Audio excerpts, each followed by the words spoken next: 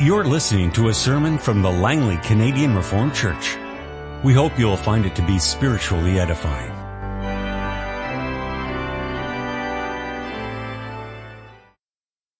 The scripture reading this morning is taken from the Gospel according to Luke chapter 7. We begin our reading at verse 11 and concluded at verse 35. Soon afterward, Jesus went to a town called Nain, and his disciples and a large crowd went along with him. As he approached the town gate, a dead person was being carried out, the only son of his mother, and she was a widow. And a large crowd from the town was with her.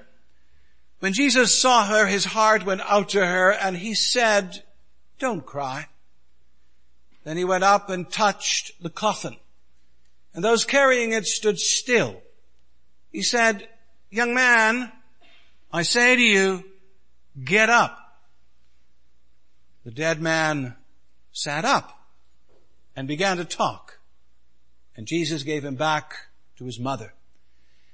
They were all filled with awe and praised God. "A great prophet has appeared among us," they said. "God has come to help his people." The news about Jesus spread throughout Judea and the surrounding country. John's disciples told him about all these things. Calling two of them, he sent them to the Lord to ask, "Are you the one who was to come, or should we expect someone else?" When the men came to Jesus, they said, "John the Baptist sent us to you to ask, are you the one who was to come, or should we expect someone else?" At that very time, Jesus cured many who had diseases, sicknesses, and evil spirits, and gave sight to many who were blind. So he replied to the messengers, "Go back and report to John what you have seen and heard. The blind receive sight, the lame walk, those who have leprosy are cured, the deaf hear, the dead are raised, and good news is preached to the poor. Blessed is the man who does not fall away on account of me." After John's messengers left, Jesus began to speak to the crowd about John. "What did you go out into the desert to see?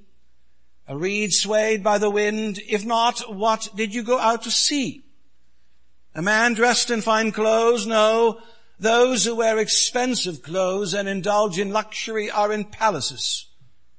But what did you go out to see? A prophet? Yes, I tell you, and more than a prophet.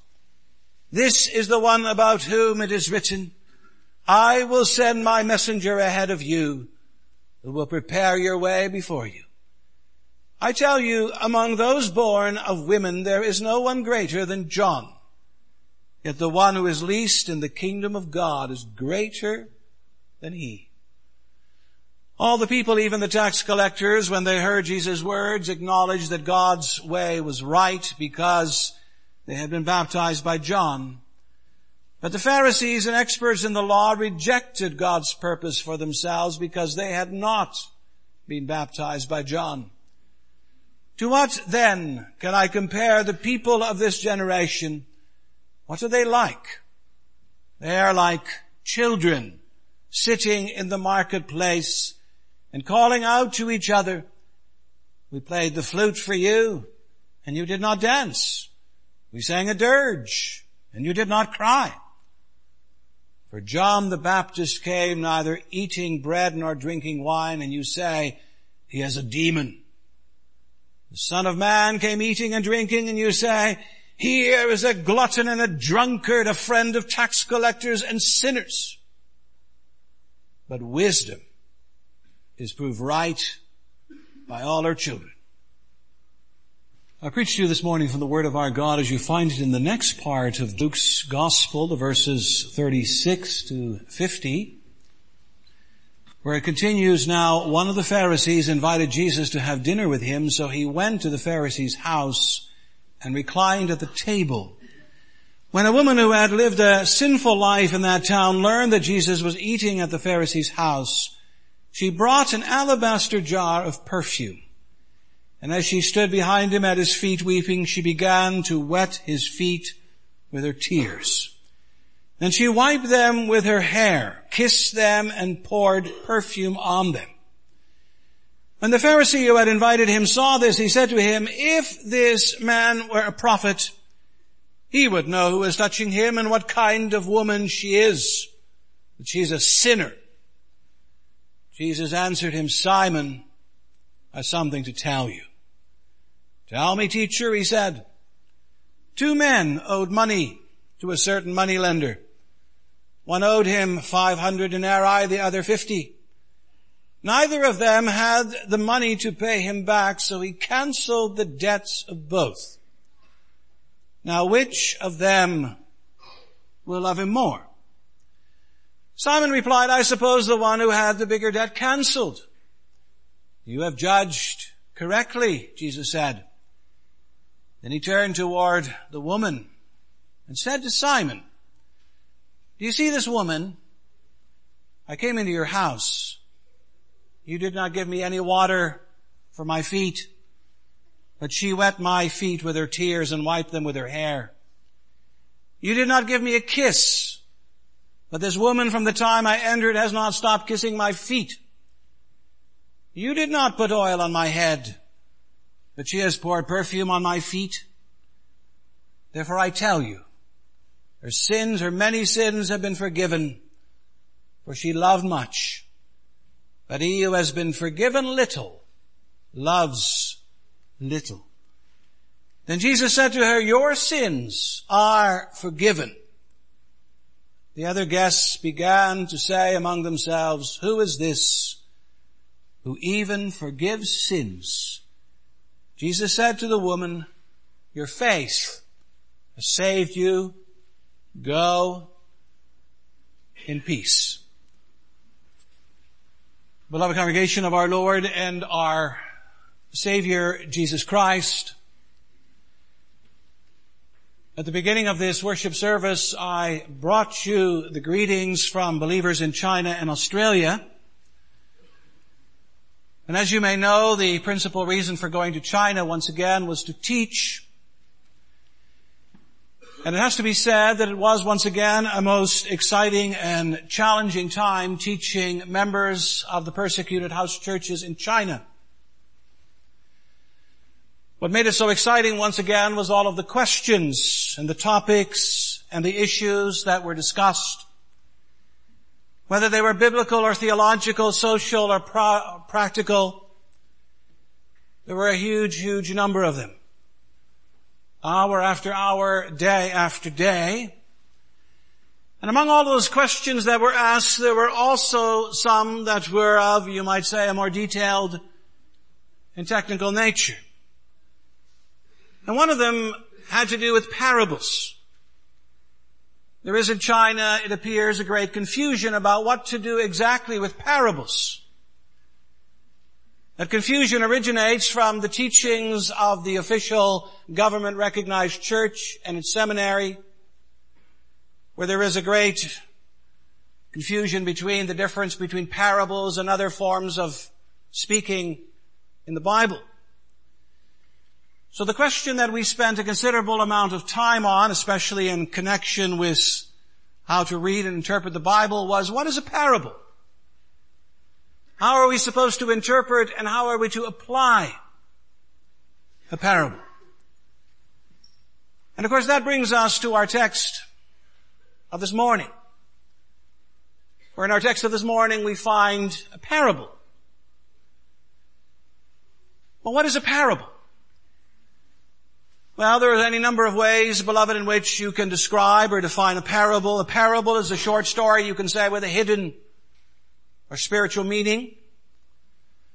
Or a parable is a simple story illustrating a moral or religious lesson. Or still another, a parable is a verbal stick of dynamite with an indiscriminate fuse. You just never know exactly when it will explode in your face. Ask Simon. Or a parable is a good yarn in which the unknown is explained by the known. So, beloved, there are many definitions of parables. But for our purposes together this morning, perhaps it's best to define a parable as an ingenious figure of speech, usually a short story of everyday life, which teaches a singular spiritual truth, as well at the same time as suggesting other subordinate truths. And so it's with that kind of a definition in mind that we look at our parable this morning, the parable of the two debtors. And we shall see a repentant prostitute demonstrates her gratitude.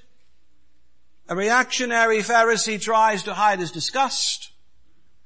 A responsive Savior pronounces his forgiveness.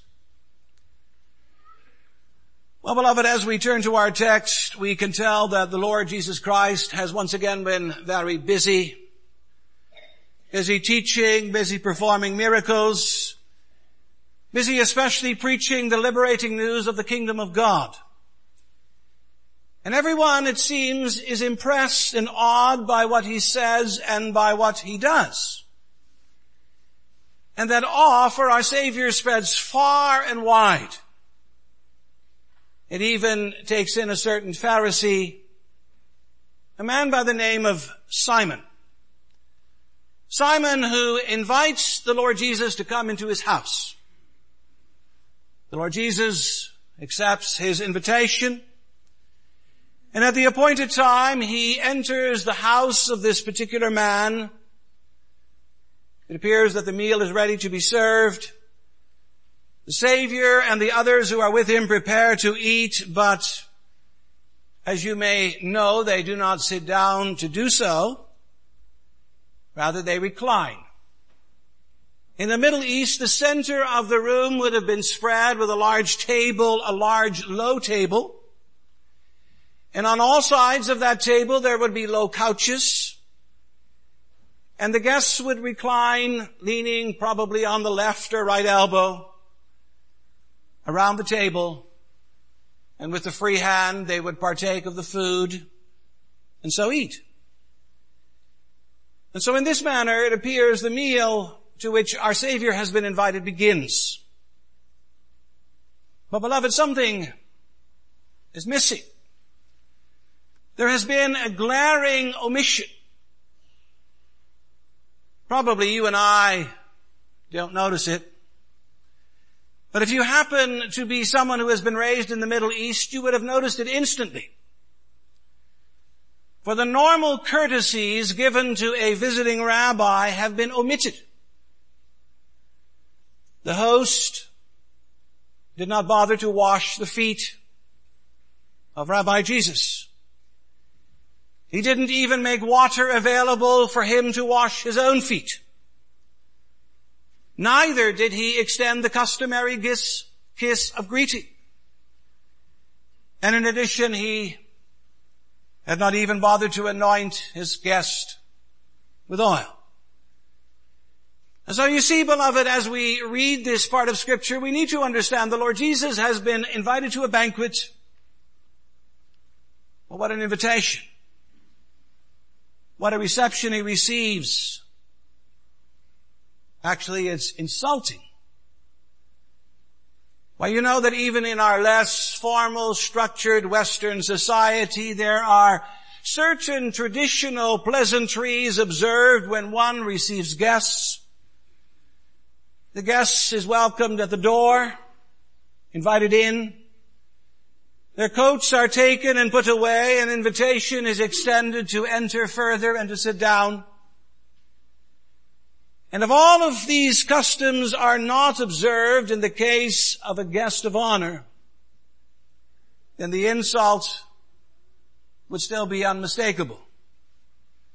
And people would ask themselves, where in the world are your manners? Did you never learn any proper etiquette? But yet, beloved, as this is taking place, you can be sure that other people noticed it. Not only the guests who were in the room, but also many others. For you see, in the Middle East, a banquet is never a purely private affair, but it always tends to be a rather public spectacle. There's no real privacy for the guests. The door is always open. There's always a great lot of coming and going of traffic. No doubt the villagers are looking in and taking it all in. And surely this is especially the case because this is Jesus.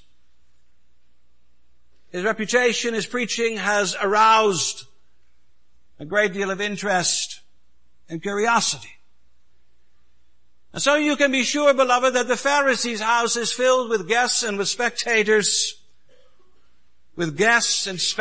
who notice the ill-mannered behavior of Simon the Pharisee with respect to Jesus the Christ.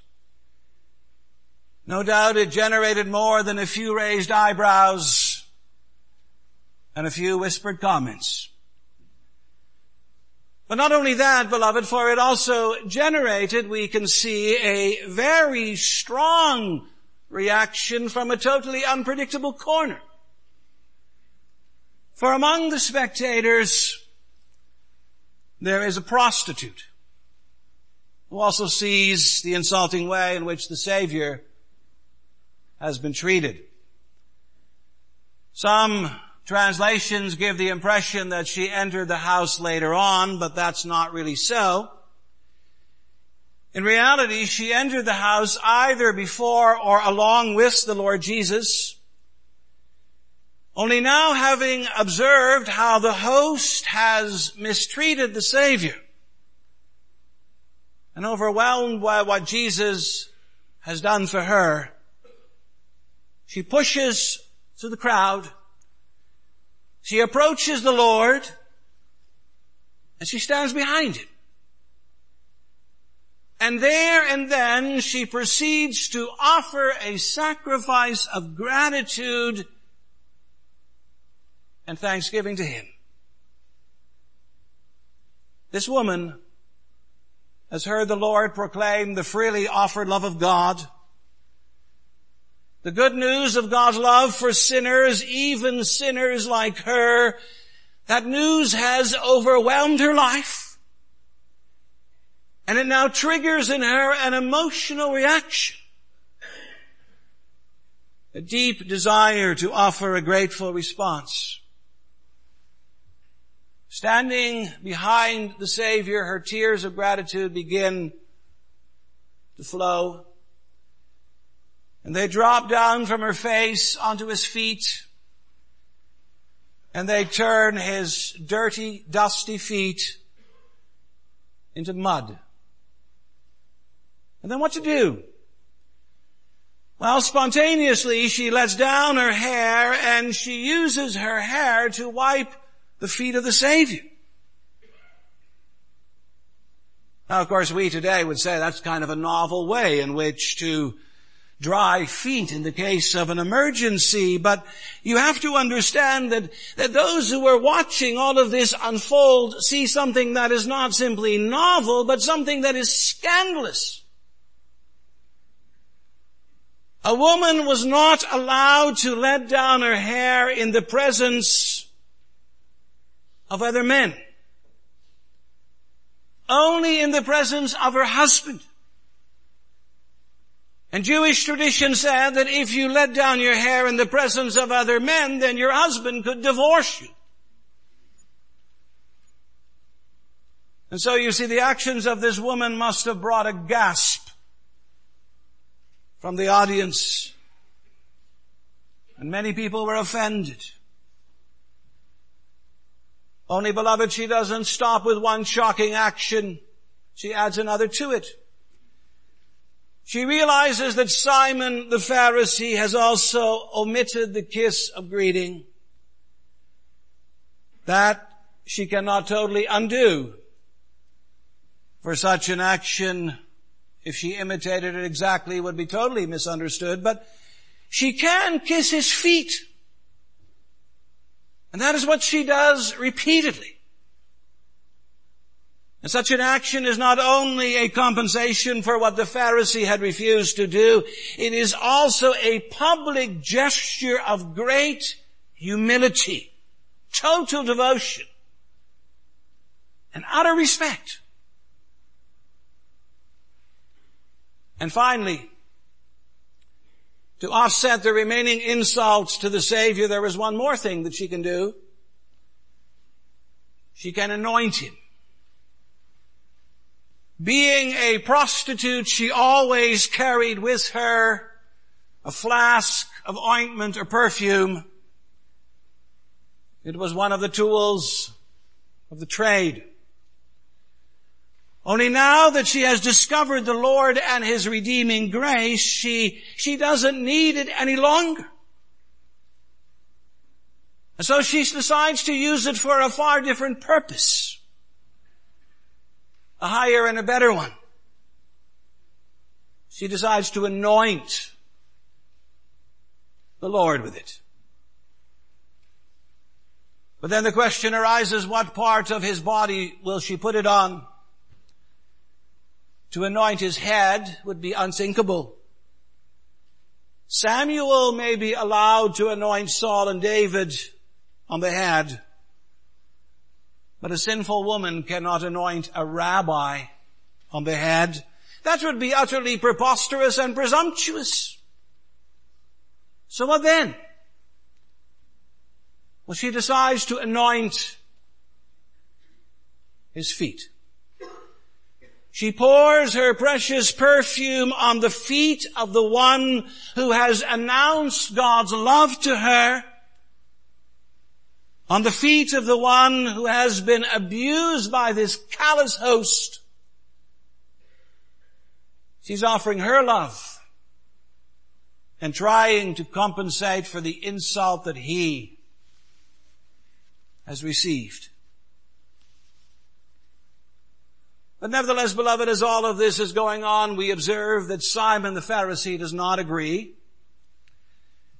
Indeed, Simon is appalled by what this woman does and by the fact that the Lord Jesus Christ allows her to do these things to him. He assumes that Christ should have gotten up, wrapped his righteous robes around himself, and withdrawn himself in great haste, as well as in deep indignation. But he doesn't do that. And you notice that causes the Pharisee to mutter. He says to himself, if this man were a prophet, he would know who is touching him and what kind of a woman she is, that she is a sinner. Clearly, his reaction within himself is one of contempt. He refers to Jesus as a prophet. And he uses a word for touch which clearly has sexual overtones and which points out that it's highly improper for her and him to have any contact together. Yes, Simon is very displeased. Displeased also because all of this greatly offends his Pharisaic outlook. Interestingly, the word Pharisee in Aramaic means separatist. And you may know they were the religious exclusives of their day. And they held themselves aloof from any and every contact that might defile them. This entailed an avoidance not only of the Gentiles, but not only of Hellenized Jews, but also of the common people and of what they called sinners. And sinners, that was their scornful label for all publicans and prostitutes, as well as for all the common people who failed to observe the tradition of the elders as they did, and who also failed to observe all the stipulations of the ceremonial law. Instead of seeking to be holy in thought, word, and deed, while retaining relationships of love and care for all men, they withdrew from social contact with sinners and despised all those who did not do as they did. They became a holy club. and they were harsh and sensuous. They had no pity in their hearts for people in need, in ignorance, or in sin. And so clearly Simon is greatly embarrassed by what has transpired in his house. He's disgusted with the woman, and in a way he is equally disgusted with Jesus Christ. He rejects the validity of her repentance. To him, she's still and always will be a sinner. That'll never change. That's his attitude.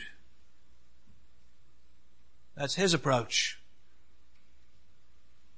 And let's be honest for a moment, beloved, and acknowledge that this approach always lies close at hand.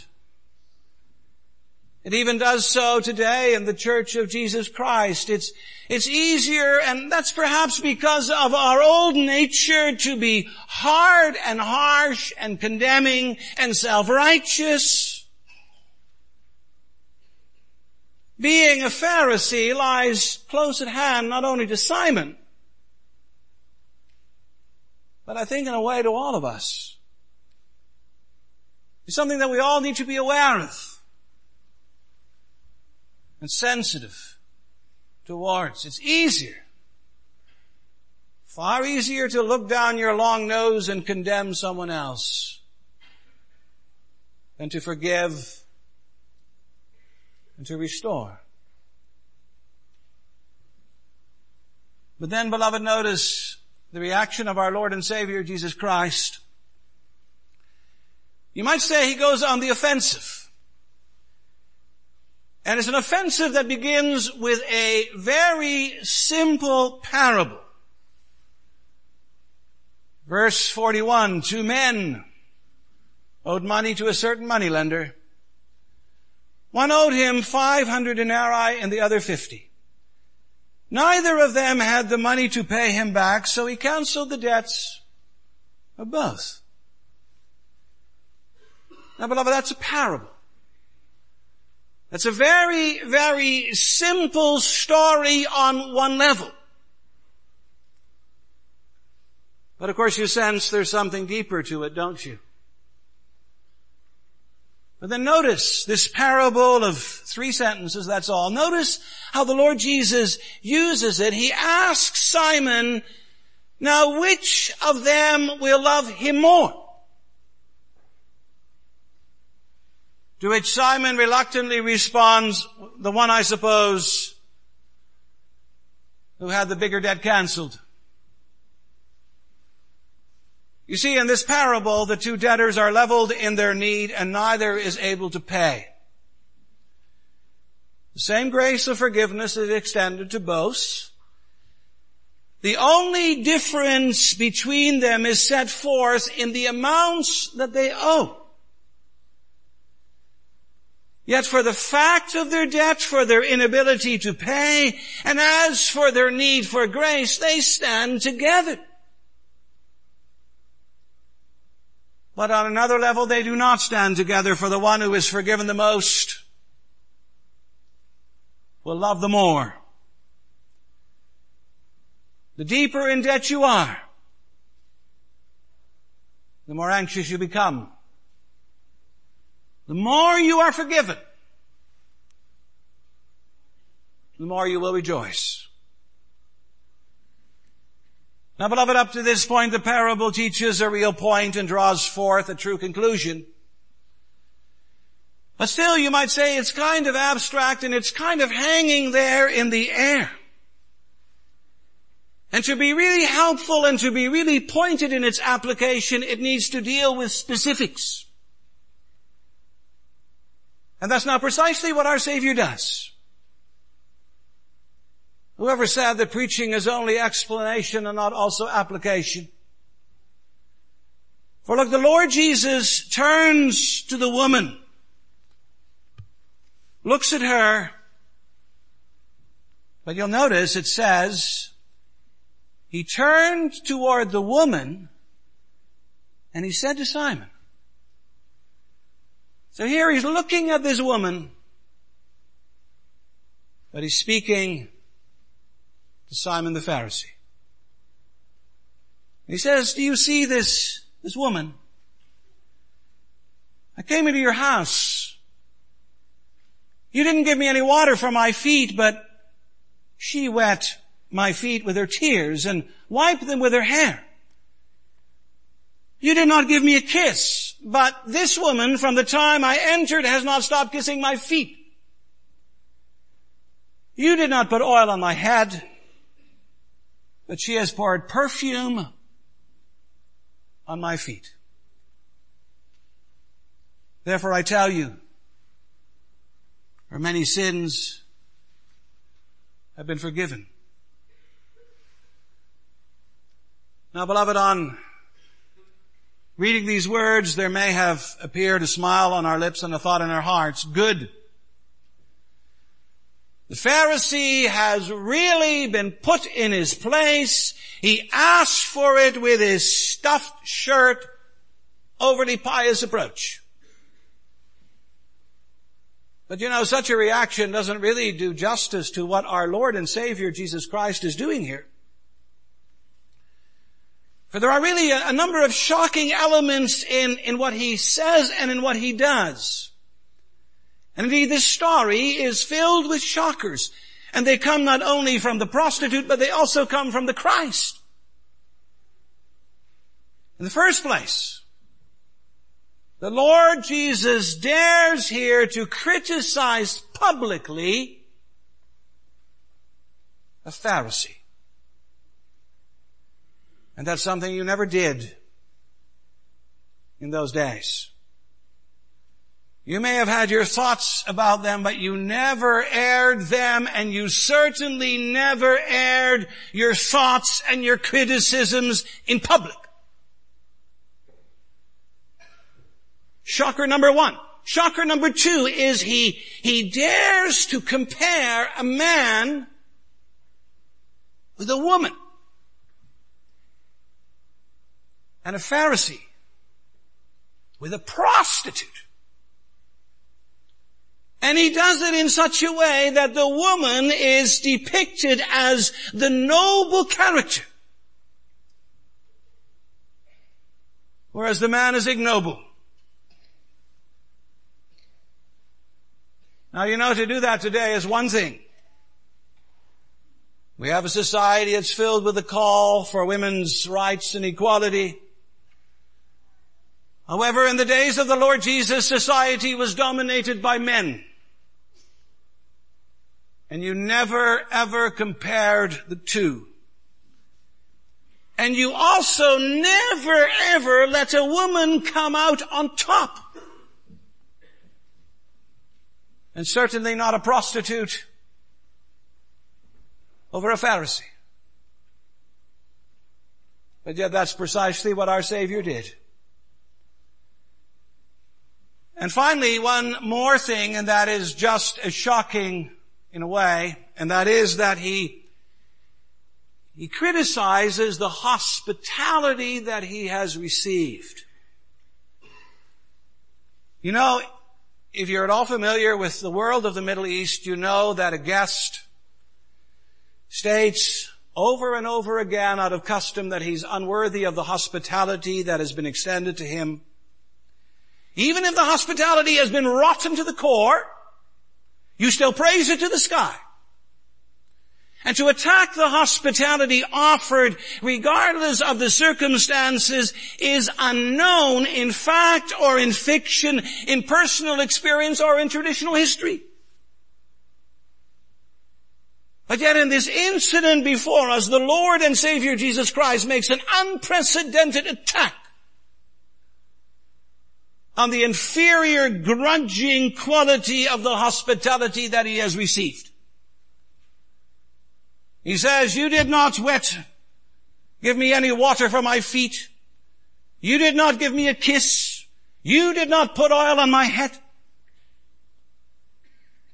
Simon did none of those things. The contrast is evident. Simon gave no kiss, the woman gives many kisses. Simon gives no water, the woman gives her tears. Simon gives no oil, not even cheap olive oil, the woman gives expensive perfume. And the upshot is the Pharisee is cold and grudging and inhospitable. But the woman is spontaneous and generous and devoted. And Christ praises the latter and he scorns the former. And beloved, after completing the comparison, or better the contrast between the Pharisee and the prostitute, the Lord says about her and to her, in verse 47, I tell you, her many sins have been forgiven her, for she loved much. But he who has been forgiven little loves little. And then he said to her, your sins are forgiven. The intensity of her love is a symptom of the intensity of her spiritual experience. She has experienced God's mercy, God's love, God's forgiveness. A tremendous burden has been lifted off her shoulders. She's free. She's restored again. Her whole outward bearing, her tears and her devotion constitute proof that through Jesus Christ she has experienced real liberation from sin. Oh, and Christ advertises that power too. He declares to her, your sins are forgiven. And that's not just talk. It's a fact. It's a declaration from the King. You know, our Lord Jesus Christ was never anxious to advertise the power of his miracles, his ability to cure diseases and to work miracles, and he often told his disciples, don't talk about this anymore. He never drew attention to such things. But when it came to advertising far and wide that he could solve for men and women the consequences of their sins and cure their souls, he was never hesitant. But the real essence of the Christian faith is not the spectacular, the cures, the miracles, the tongues. The essence of the Christian faith is forgiveness from God and with God, and restoration. The problems of the soul are more important than the problems of the body. The need to heal wounded love is more urgent than the need to heal wounded limbs. The desire to bridge the gulf separating man from God is more fundamental than the desire to bridge the gulf between men. There is no greater need than the awareness that God can bring peace to troubled souls, restoration to broken relationships, cleansing to troubled consciences, and forgiveness to a sin-filled life. And are we aware of that? Are we aware of that still? We realize very well, beloved, there will never be any burning or lasting thankfulness or gratitude or enthusiasm for anything in the church and kingdom of God until people realize what Christ has done and what he has saved them from. Saved them from sin, from death, from hell. Saved them at an infinite cost. The cross, the place of forgiveness, is the place from which all true love and devotion to Christ is born. The cross is the place where true gratitude begins, where evangelism begins, where mission work begins, where true Christian service begins. We cannot command men to love Christ. It is silly to tell men and women to stir themselves up to enthusiasm for this or that Christian cause. Love and gratitude can arise only as the spontaneous outcome of a faith that knows Christ, and His great forgiveness, love, and mercy. Amen. This has been a sermon from the Langley Canadian Reformed Church. For more information, please visit us on the web at www.langleycanrc.org.